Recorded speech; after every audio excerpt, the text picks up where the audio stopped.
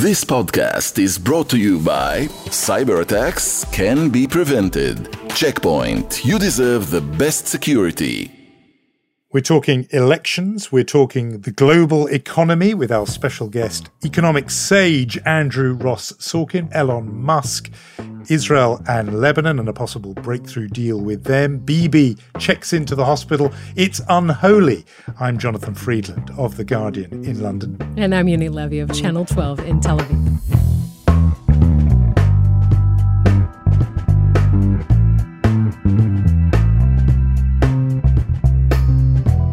Unholy, Two Jews on the News from Kesha podcast. 'Tis the season to change our name temporarily to holy, I think, dropping anything that sounds sacrilegious. How was the fast, Jonathan?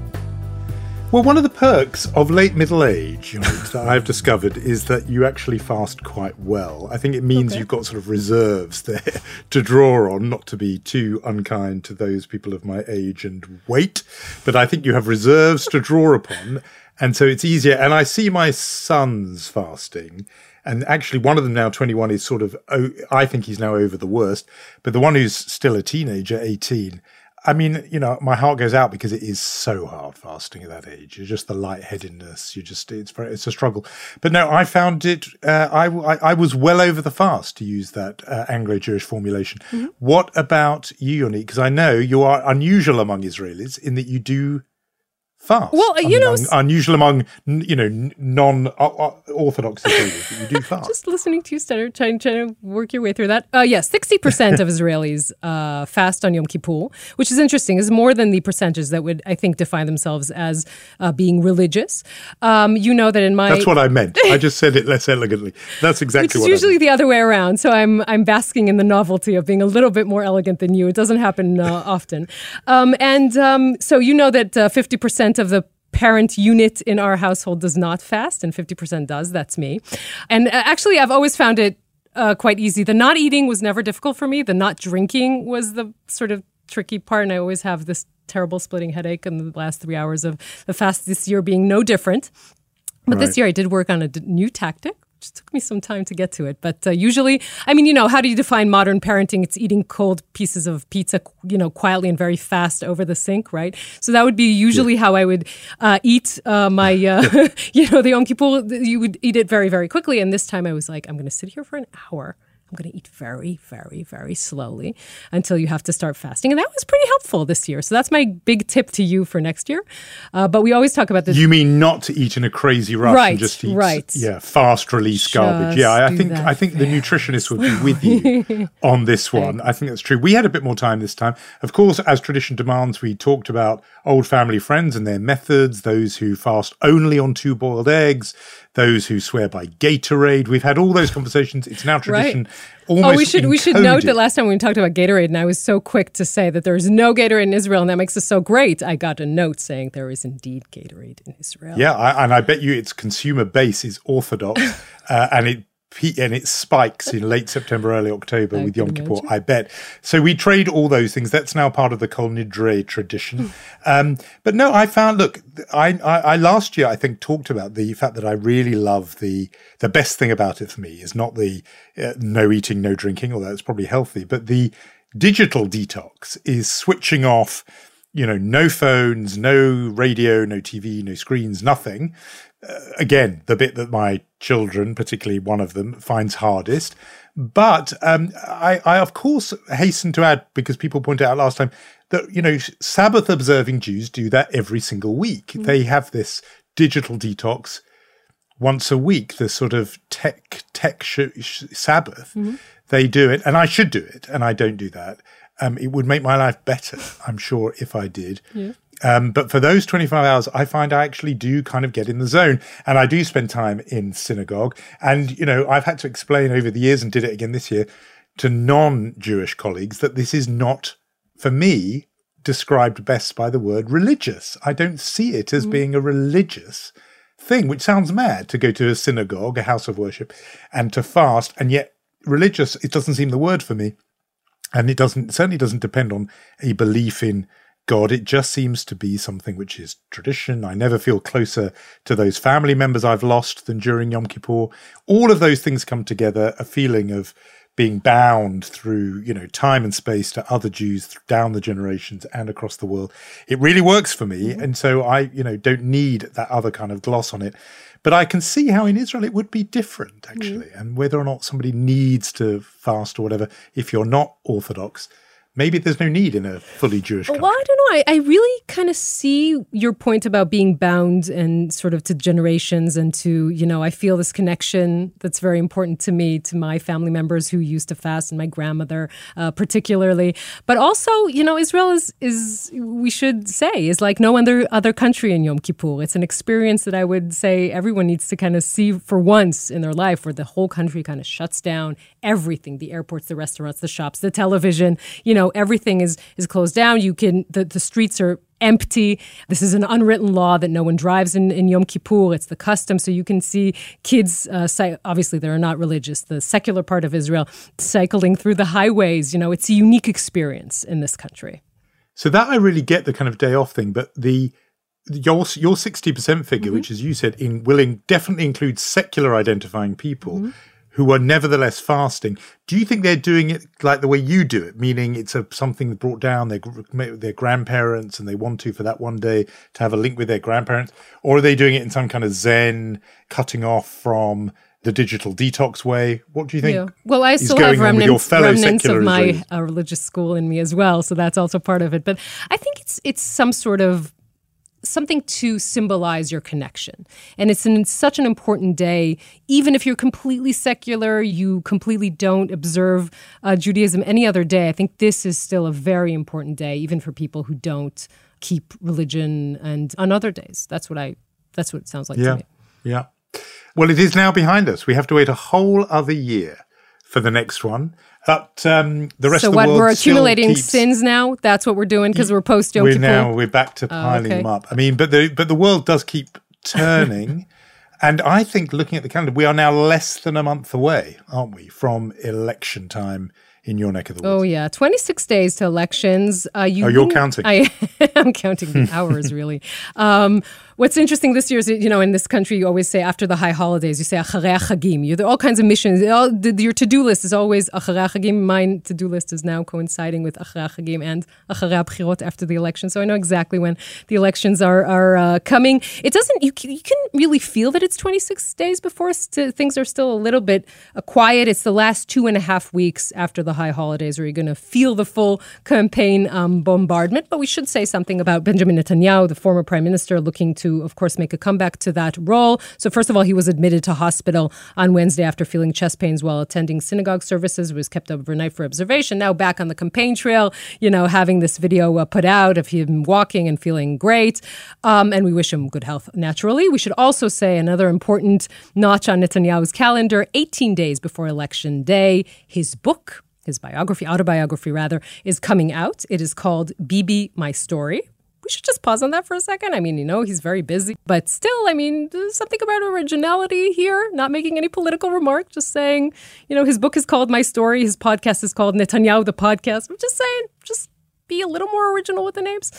But hang on, is there an autobiography that you have in mind in particular that's called My Story? Is that what you're nodding No, to? by the way, I think Clinton's was called My Life. Am I mistaken about that? But yes, I turned to swivel here to look at the bookshelves. How convenient. I can confirm Clinton, My Life, Tony Blair, A Journey.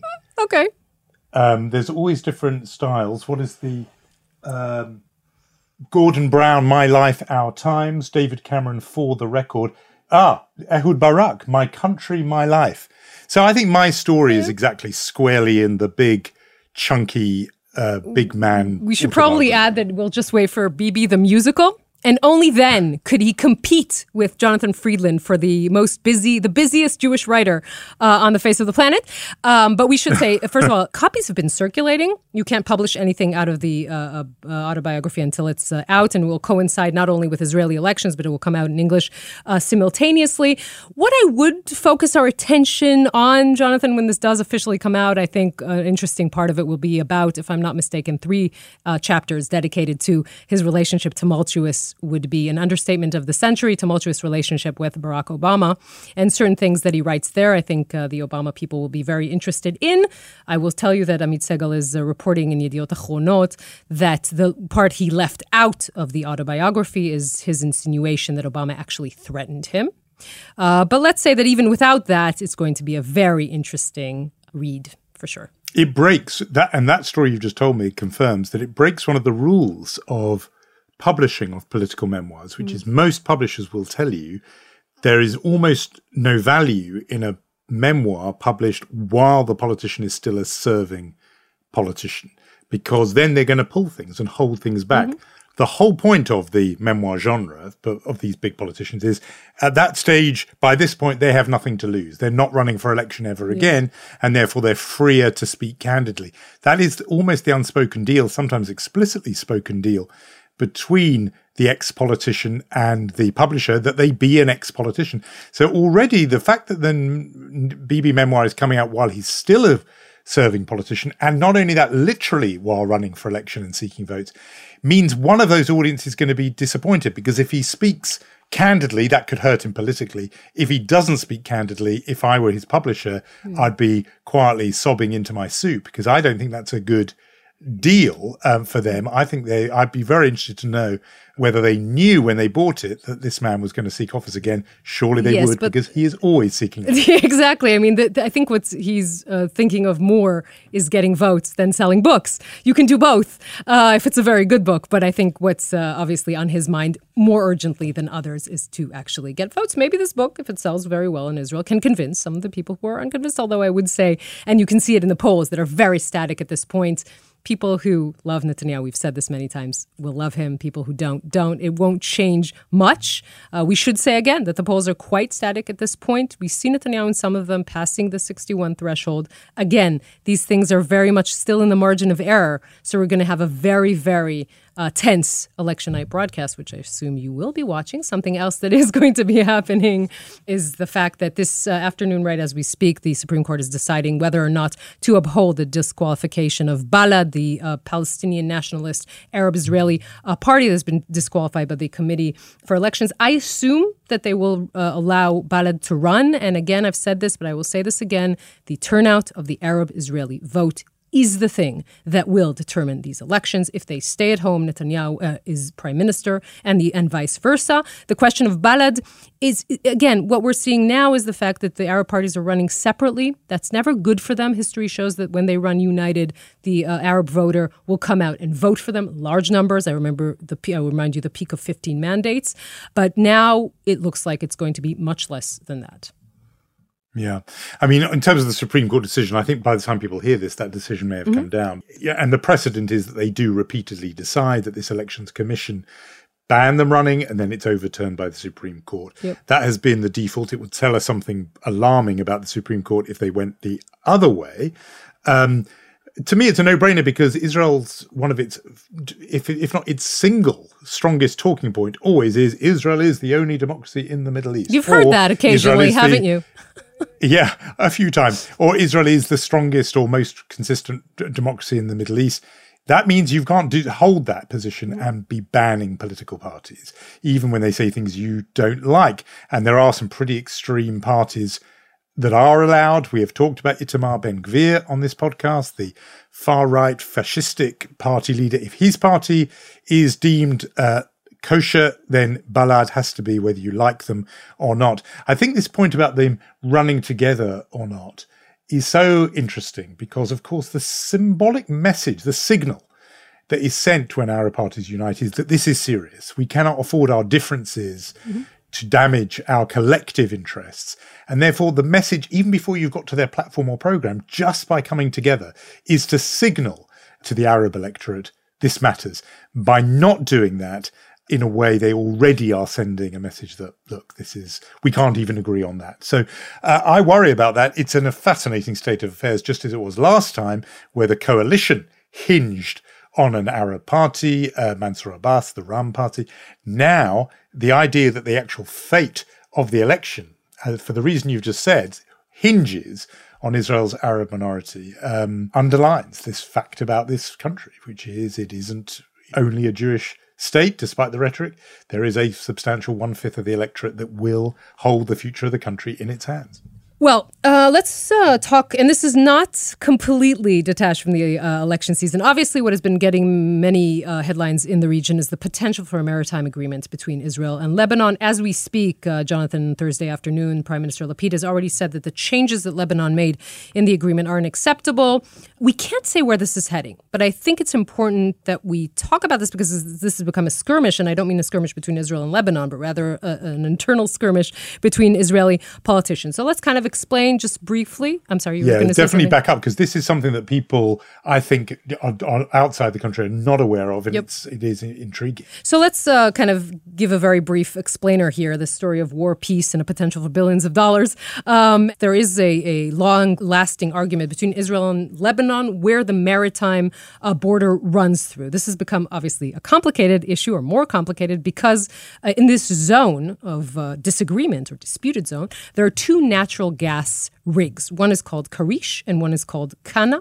It should be said, just as we set this conversation, that besides Hassan Nasrallah and maybe some official spokespeople for the Lebanese government, but actually, in essence, no one is disputing that Karish is in the Israeli maritime zone. But the other rig, called Kana, depending how you draw the line, if it's the Lebanese version or the Israeli version, this is a question, will always fall partly in Lebanon and partly in Israel. Now, Hassan Nasrallah, who's obviously the leader of the Hezbollah terror organization, has been for months threatening Israel not to begin drilling in Karish, and actually even sending some unmanned drones to threaten what is beginning, or supposed to be beginning of the drilling there. And Israel wants its peace and quiet, right? Doesn't really mind giving up its rights on the Kana, for the Kana rig, as long as it gets some sort of compensation. So there was a real pressure of the Israeli defense echelon to broker some kind of deal between Israel and Lebanon, saying it's very important for Israeli security and efforts to prevent escalation. Now, inside all this, if it wasn't complicated enough, enters the loudest player in the Middle East right now, which is Israeli elections, of course. The deal not yet been made public here in Israel, but Netanyahu already saying that Lapid is capitulating to the Lebanese government, particularly to Hezbollah. David Friedman, who used to be Trump's ambassador to Israel, adding another sort of a little bit more oil to the fire and saying, again, we would never have agreed to this deal.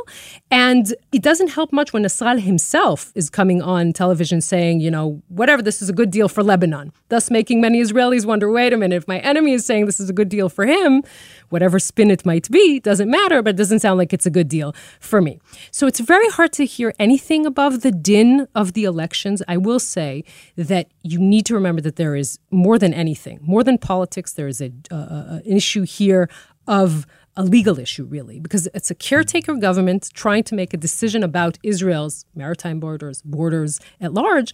And it's a question whether this government can actually make that decision. It's up to the Attorney General, Gali Baharav Miara, to make that decision if Israel can or cannot. I would just say, even though Lapid really wants an agreement, I don't see Israel arriving at an agreement before November 1st. It's become a hotly disputed political issue in this country, and it's a deep question. If you don't get a deal, will Hezbollah try and retaliate?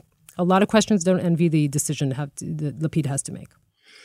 Lots to unpack there, I think. I mean, first, that was British for you talked on too much, right? Lots to unpack there. Politics of this are, really obvious that, of course, he can't bring anything now to the table until after the elections. And so I noticed that people have been saying the cabinet, even though they're meeting, won't make a final decision now. This will be, and it will have to be brought to the whole parliament. In other words, don't worry, nothing's going to happen unless people agree with it, deliberately to take the heat out of it. I'm with the judgment of those Israeli military leaders you were citing at the start, which is, it's the same argument I was making when you and I talked about the Iran nuclear deal. I just think a deal is always better than not. And I think the evidence shows that bears that out in the Iran nuclear case. You have a neighbor, it's better to have an agreement and an arrangement. It's very noticeable. You mentioned David Friedman. I think Trump's energy envoy, David Schenker, has also been saying, we would never have agreed to this. Again, that's classic Trump team doing the same thing again, I think, also playing politics with this. But one way or another, better to be locked into an agreement than not. But the timing of it is terrible. The timing of it is very problematic. I would also ask a question here. Again, if Hezbollah is threatening Israel's own oil rig, and the response is that Israel signs a deal, does it not send a message saying, oh, okay, actually, you could have threatened and that you could have done this? So it's a question, again, an internal argument inside Israel, which would be a very logical thing to do and a rational argument to make. But we are in an election season. Everything is dyed in that hue when we are 26 days to election.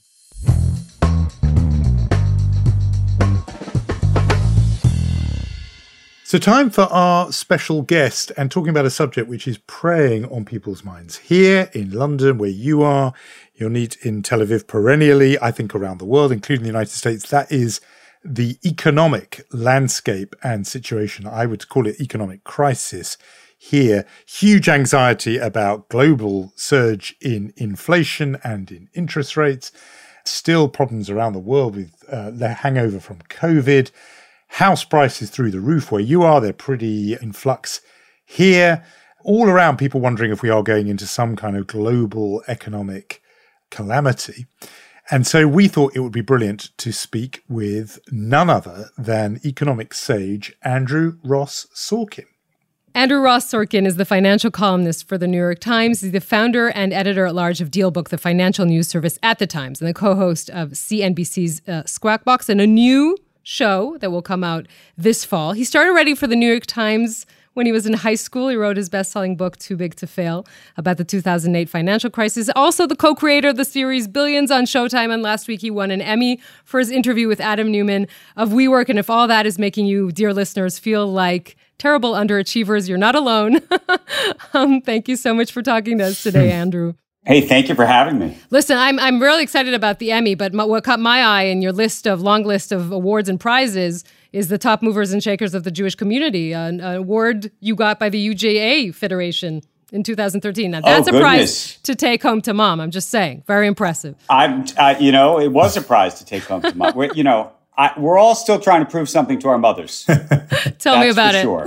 That's for sure, But of all the prizes, that's the one you value and cherish most, Andrew. Come on, admit it. UJA by a mile. UJA by a mile. There's no question. There's no question. We talked about Adam Newman a bit obsessively on this podcast, actually, because of the We Crash TV show. Right. And because we're bound to dive in with our parochial narrow interest, but the extent to one thing we wrestled with at the time was what was peculiarly Israeli or Jewish about that story, if anything, or was it just peculiar to him?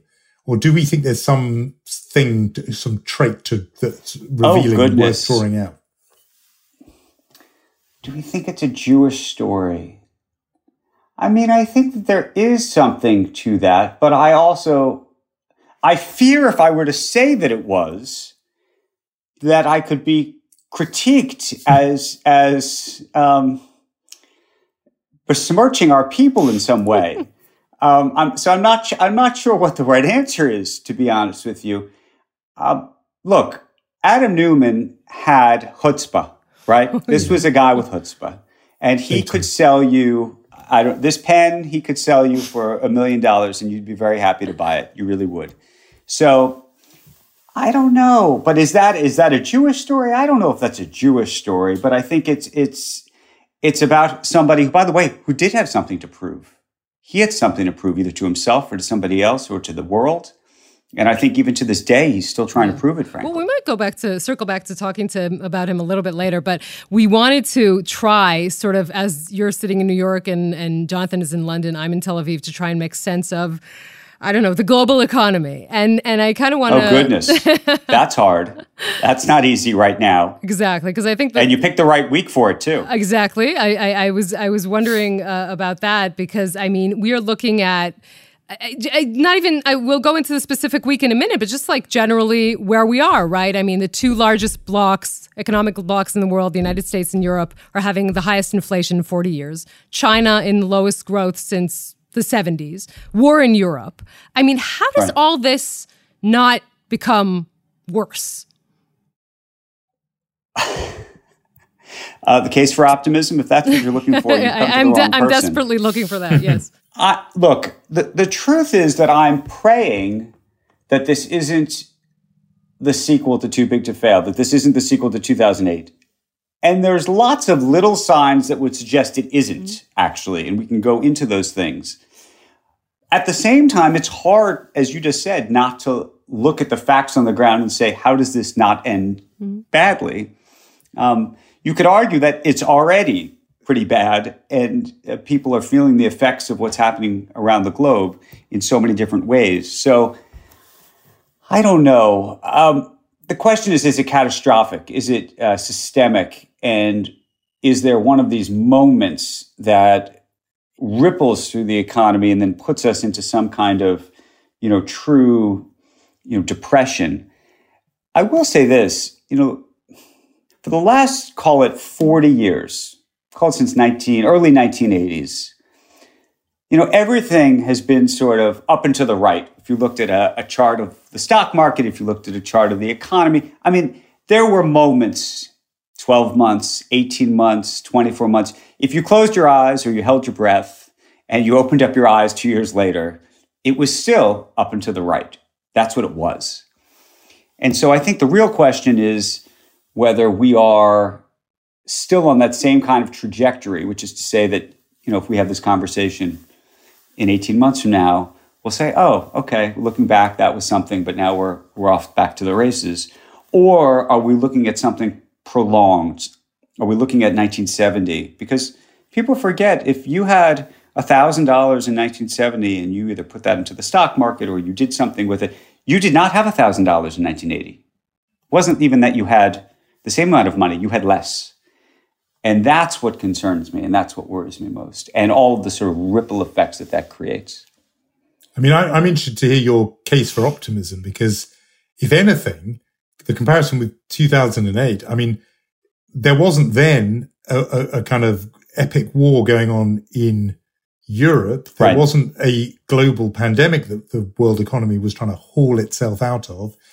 And I don't think there was soaring inflation. My worry had almost been, but I want to hear your optimistic take, but my worry had almost been that actually whatever's coming is worse, which is actually, I suppose, goes to your 1970 point, that maybe we need to go earlier. Mm-hmm. But maybe tackle that, but also I'm quite interested at least to give us something to cling on to in terms of optimism.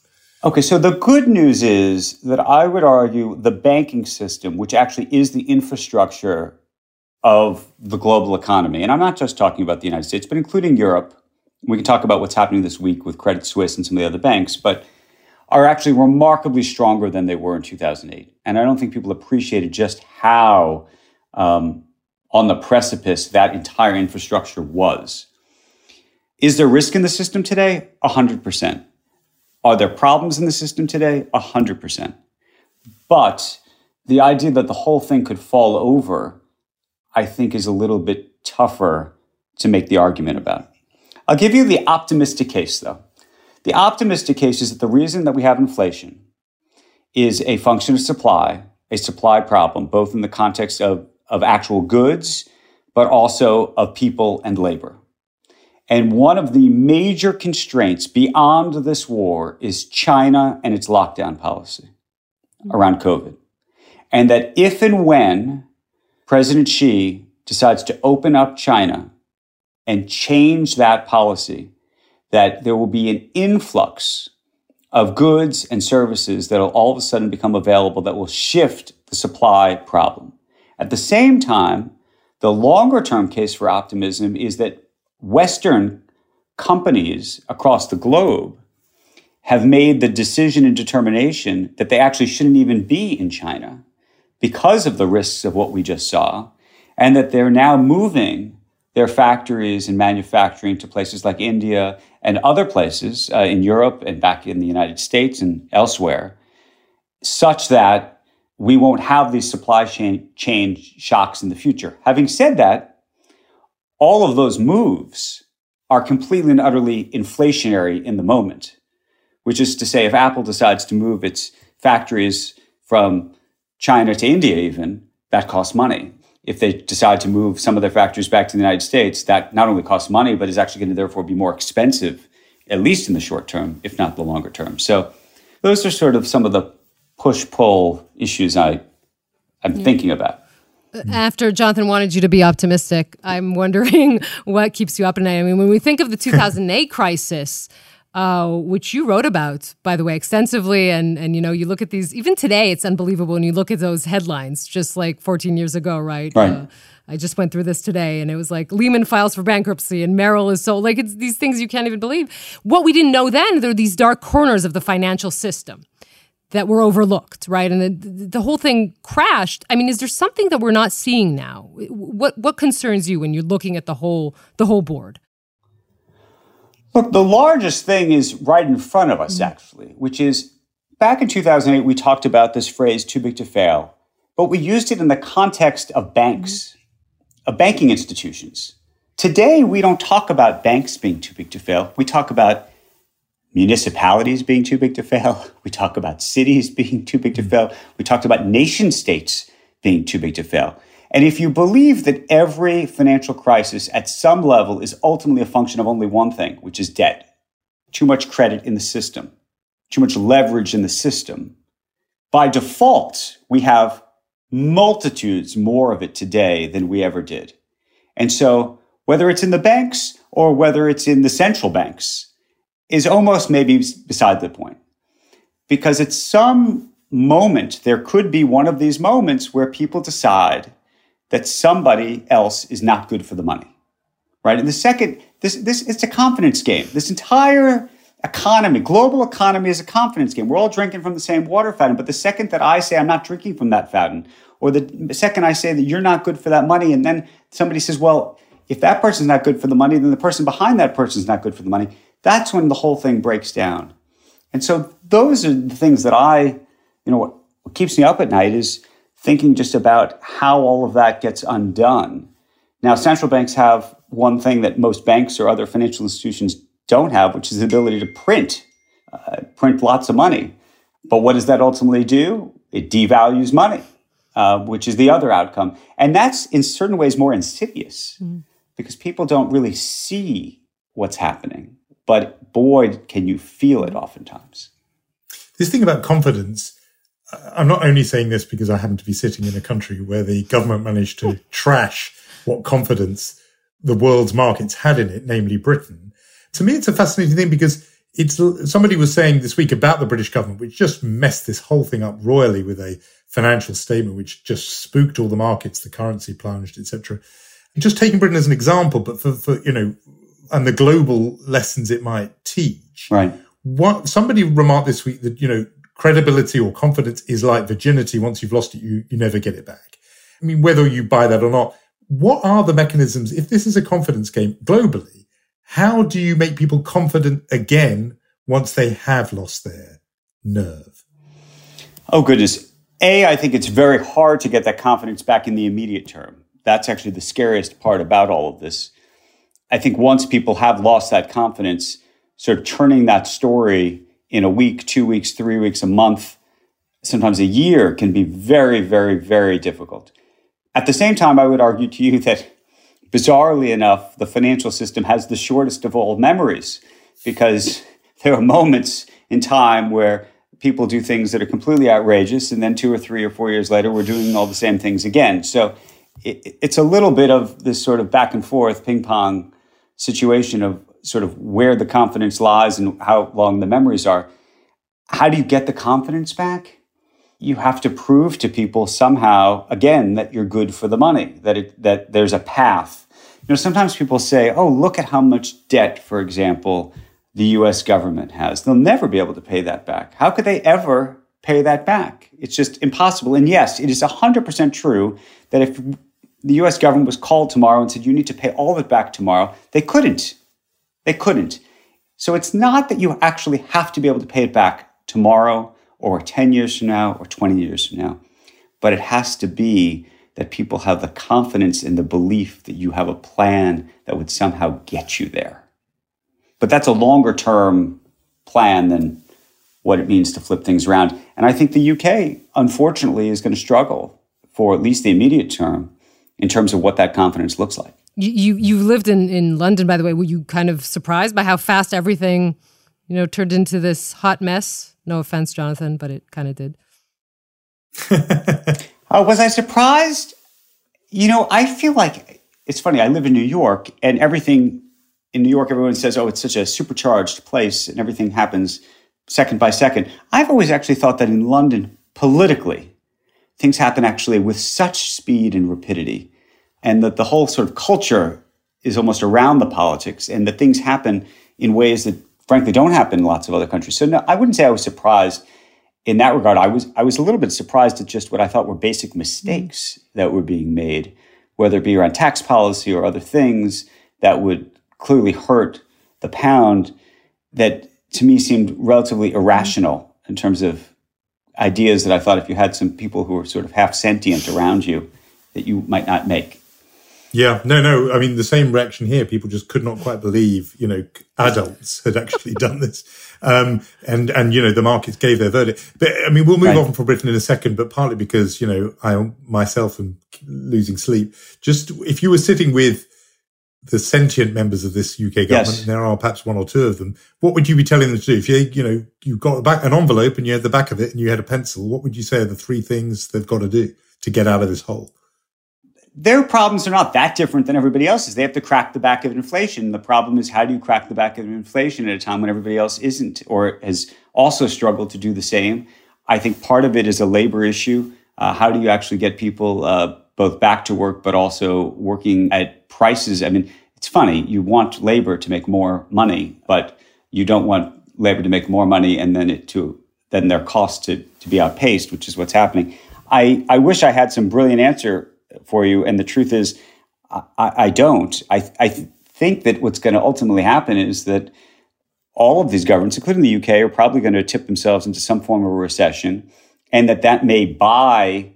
It's a very perverse thing to say. It may buy these central banks time and these governments time, a little bit of time, to figure out some of the things that they should or should not be doing fiscally in terms of where they can invest money and trying to get some of their budgetary issues back in check. We're talking about governments being tipped into recession, and you kind of look at and this is, of course, the political situation in the world is tied directly to all this. And you look at this kind of depressing macro picture of the world, and there's rising populism in the U.S., essentially also, I think we could say in the U.K., definitely Italy. I don't want to frame it this way, but I kind of feel like I have no choice. Does democracy, the free market, that they still go hand in hand with these ideas, like the best combination to lead to prosperity and stability and democracy and, protection of minorities? Are we still believing in that idea that it's all coming, that it could all walk hand in hand, even in the shadow of this very, very dire economic situation? So I believe in capitalism. I genuinely do. I think that if you look over history and you look at just how many people have been brought out of poverty, it's almost a cliche. It is a function of capitalism, even places like China, which you may not think of as truly capitalistic, but I think that's what's led them out. I think obviously there are terrible imbalances within the system. And part of it is that some of these, both governments and corporations, have corrupted each other, in fact. And that's what's to some degree led to all sorts of problems. Look, I go back, frankly, to 2008 as a sort of moment that I think led to this remarkable distrust that the public has about experts, about capitalism, about systems, about science. I think all of these ideas sort of were put into jeopardy to some degree because so many people looked around and said, I thought you guys had it and you didn't. And why was I trusting you? And in some ways, you saw that. I mean, you could argue that led to the rise of so much of the populism that we saw in the last decade. You could say that led to some of the science denial during the pandemic. But then you could look at some of the issues even around science during the pandemic, which now has raised all sorts of new questions about the veracity of what works and what doesn't and all of that. So I wish I could say we're not in a pickle, but we're in a pickle.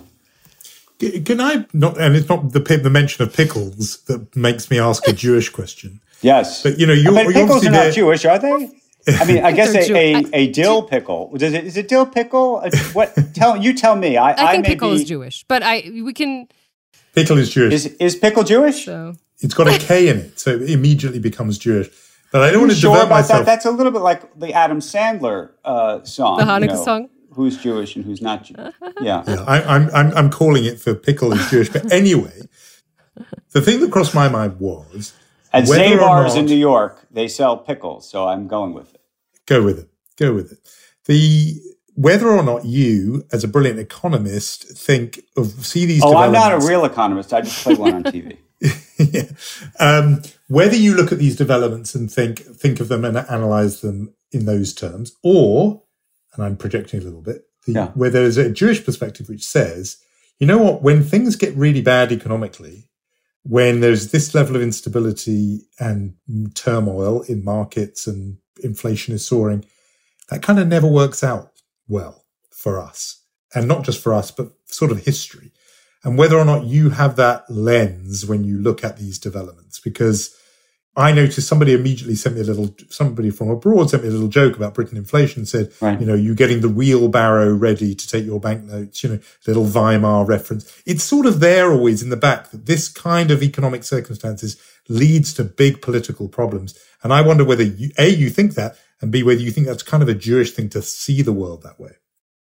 I don't know about the first part. I think the second part is 1,000% true, which is to say, again, I don't want to project on all of the Jewish people as a Jew myself, but we tend as a people to be a bit more anxious, I think probably rightly than others. And so when we get into these pickles, as you have just attested are Jewish food, I think we get into these situations where there's an anxiety that surrounds it. Now, I would argue to you that that's actually healthy. Again, now I'm projecting onto an entire religion, but I often think that actually being a little nervous and being anxious in certain cases can be helpful. By the way, can be completely unhelpful and unhealthy. In these instances, I think on the whole, actually thinking through the permutations, the sort of logic train of what could happen is very, very valuable. See, that's why I like this podcast, because I wanted to ask that question and I never would, and he would. So that I go there. You'd go there. I'm the parochial diaspora Jew. Do you feel that way? Do you feel like we're all? I think we all. I think I don't know. I have that feeling as well, like completely. That there's the minute there's this kind of level of instability in the world, that's generally bad for the Jews. Like that is the. Maybe it's a very... And not just for the Jews. I mean, I think it's the sense, the feel that this is bad for the, political climate and turmoil is never healthy. I'll give you an example. There are people, for example, I write for the Guardian newspaper. There are people on the left, not writers for the Guardian, but people in the left world who see this sort of instability and good. This is healthy. This turns people towards revolution and change. This is a good thing. And I just don't think that the Jewish perspective thinks not so fast. This kind of instability is a bad thing. And I think that's partly, for our historical reasons. But I was interested to know if you're bringing that. I agree with you in that from an historical perspective, I don't think that we like instability just as a people. Having said that, though, and this would be the case for optimism, if you go back and look at so many of these dips or periods in our economy where things faltered, that's actually where lots of great innovation and other things have developed over time. And that people have done remarkable things under enormous amounts of pressure. And it was that pressure that created the greatness. I don't know, both of you are journalists.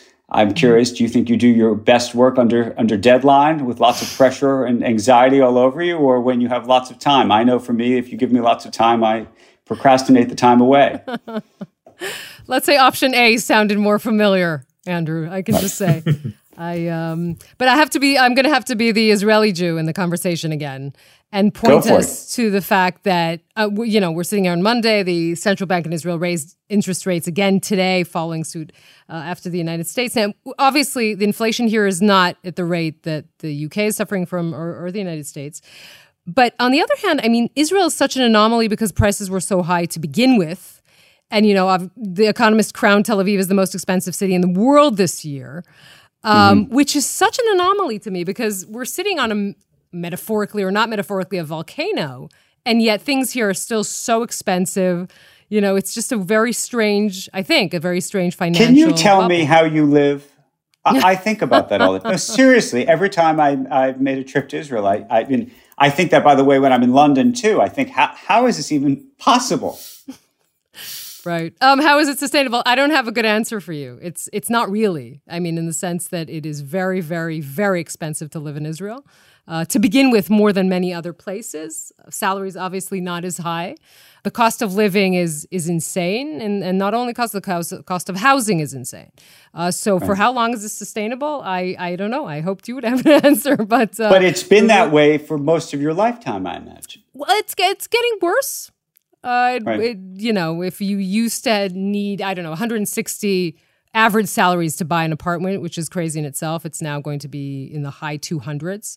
So that is a pretty insane situation. But Jonathan, I mean, I lived in London 20 years ago, and I remember thinking it was insanely expensive then. I was just back 2 or 3 months ago when it was worse. Yeah.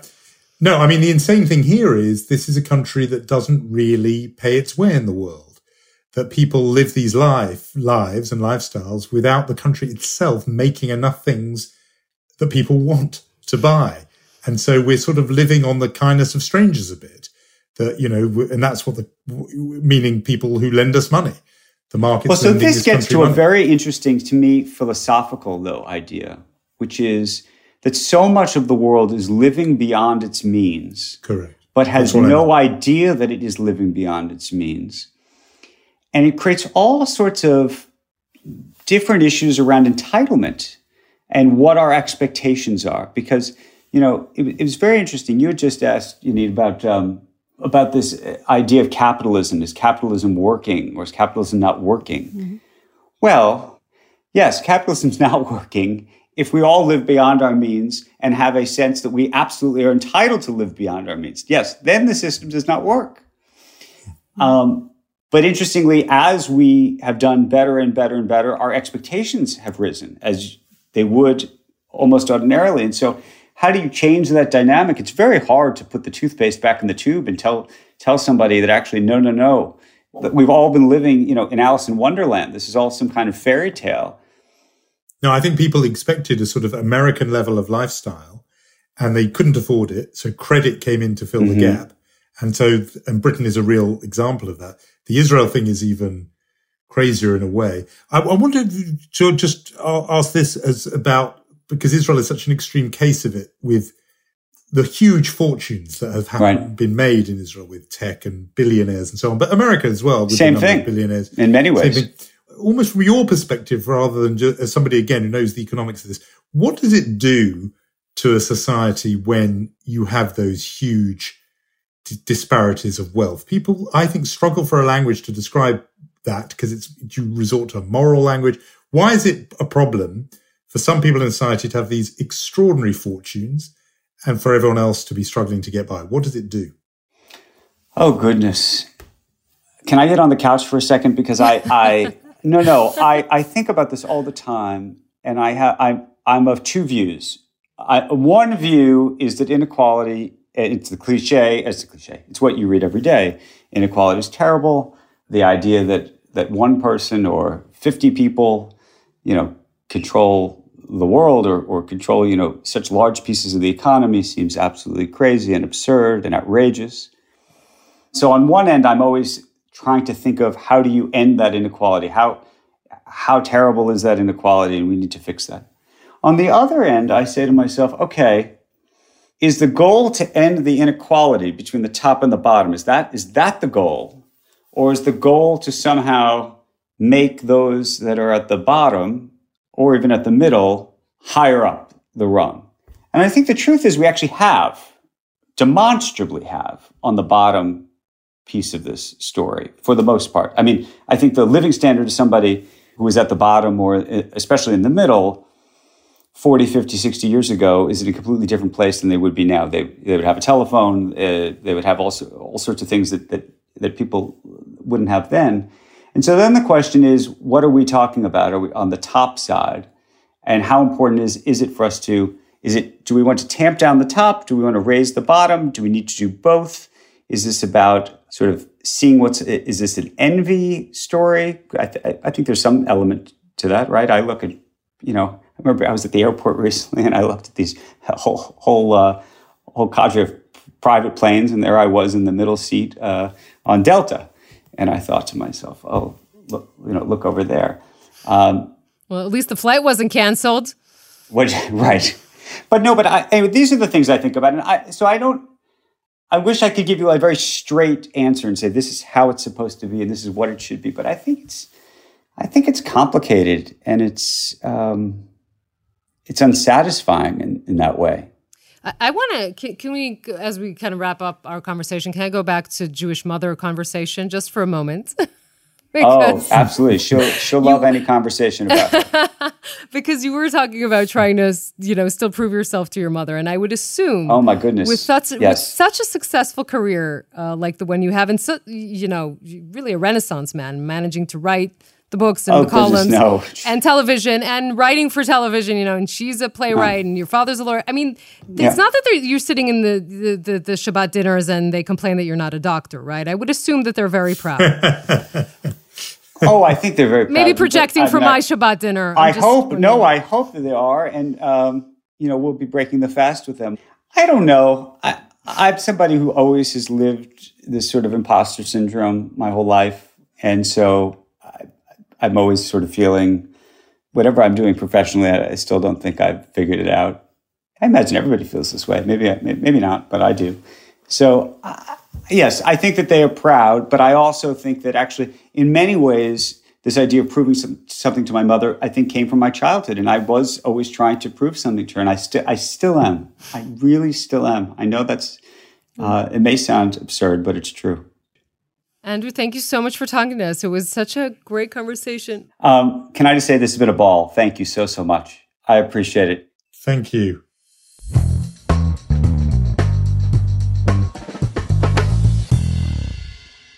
Sometimes, I feel guilty a little bit, Yonit. Maybe it's the season, but I think we have these absolutely world-class intellects and brains on this podcast. And one way or another, I think it's usually me, I drag them back to so tell me about being Jewish, is what I so often ask. It's our unique selling point. I like when you do it. Listen, I've listened to a few, let's say more than a few of Andrew's conversations. I've never heard him talk about this aspect. So I think it's very interesting, even to our non-Jewish listeners. And of course, now that we've determined that pickles are indeed Jewish, I think that is the most important thing about our conversation. What do you mean determined? This was never even in dispute.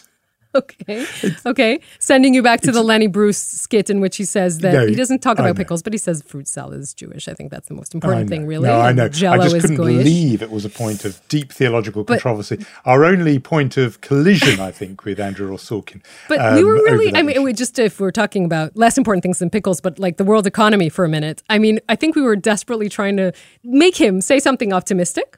I don't know if we succeeded, really. I'm more optimistic about his prospects of impressing his Jewish mother than I am about the world economy, but I think it was a really interesting conversation. To me, that part about how everything is built on trust, and the 1 minute that one person says, I'm not going to drink from this fountain, the whole thing can collapse just because it's that kind of structure. That was a metaphor that kind of resonated with me. And the fact that stuck with me was this thing about 1970. You always comfort yourself that, things will come out in the wash. They will settle up after a year or two. No, a dollar was worth more in 1970 than it was in 1980. Mm-hmm. You genuinely did get poorer over a 10-year period.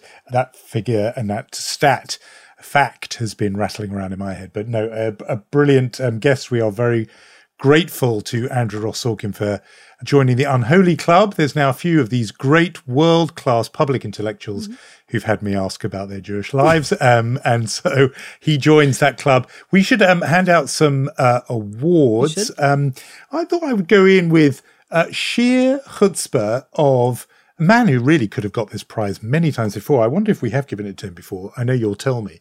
But billionaire Elon Musk decided to conduct his own little bit of public diplomacy, Twitter diplomacy. Of course, he is bidding and on course to be Twitter's new owner.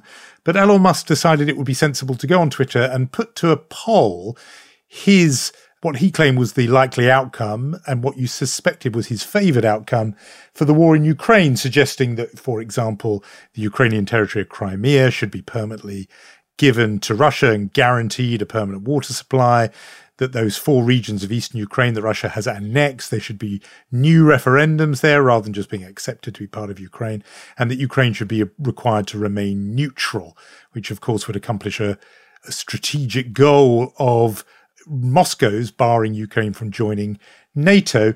What business is it of his? But doing it in an opinion poll really felt like a stunt to help Vladimir Putin. It's not just me saying this. The envoys and diplomats of Ukraine itself, Ukraine's outgoing ambassador to Germany, he said on Twitter, F off is my very diplomatic reply to you. The only outcome is that now no Ukrainian will ever buy your effing Tesla crap. So good luck to you. And that is a change for the Ukrainians because he was quite popular, Elon Musk, before, because he had allowed his Starlink satellite communication system, or given his Starlink kit to the Ukrainian military and to Ukrainians to enable them to continue using the internet after the Russian invasion. So he had been a bit of a folk hero there, now very much a folk zero after the sheer chutzpah of deciding to hand a propaganda gift to Vladimir Putin via his chosen medium of Twitter. Yeah, always be suspicious of people trying to draft a peace agreement on Twitter, I think. But by the way, he's a novelty on our chutzpah. Surprisingly, he's the first new entry in our chutzpah award. Okay, so you're the keeper of the unholy archive. So if you say that, then we know that is. You want to quiz me on what happened in episode 34? You can. You know you can. I know I can. Oddly, I don't, but I know I could. So I think it's my turn to do the Mensch Awards, and I think we have no disagreement here that the brave women of Iran deserve the Mensch Award of this week. What we're seeing in Iran is the anti-hijab movement. We have seen protests over the years, but I think analysts agree that this is something different. Many analysts, including here in Israel, say it presents the most prominent threat to the Ayatollahs since the revolution. Still doesn't mean that the regime is collapsing, but that something is happening. We see protests specifically against the morality police and against the terror that they're objecting, particularly women, to really just all around Iran. It started in Kurdistan, but it moved over to Tehran, and it's fast and furious. It's everywhere.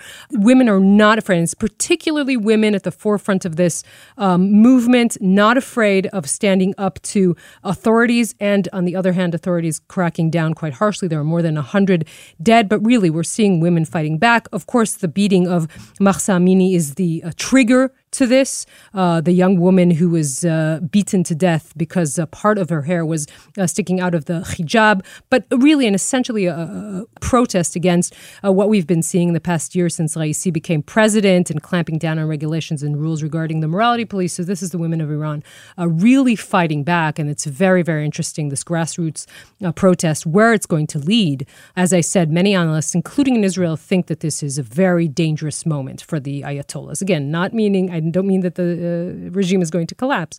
I think it's a very dangerous moment for them.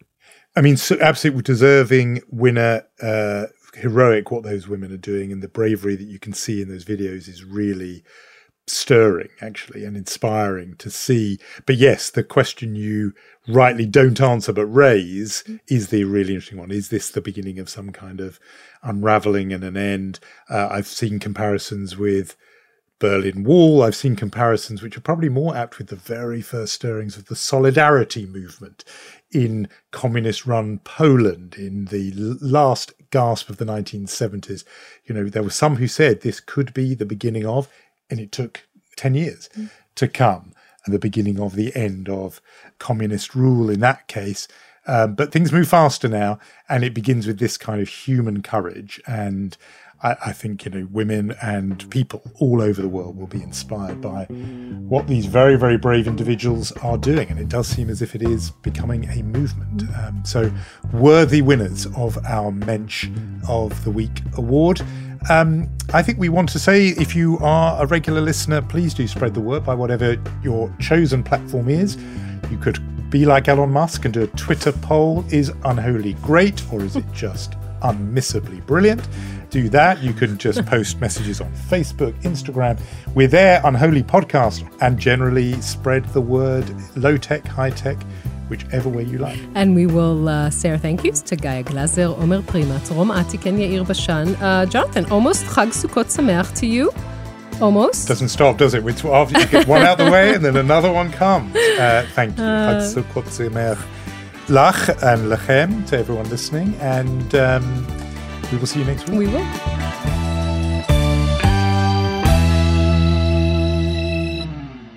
This podcast is brought to you by Cyber Attacks Can Be Prevented. Check Point. You deserve the best security.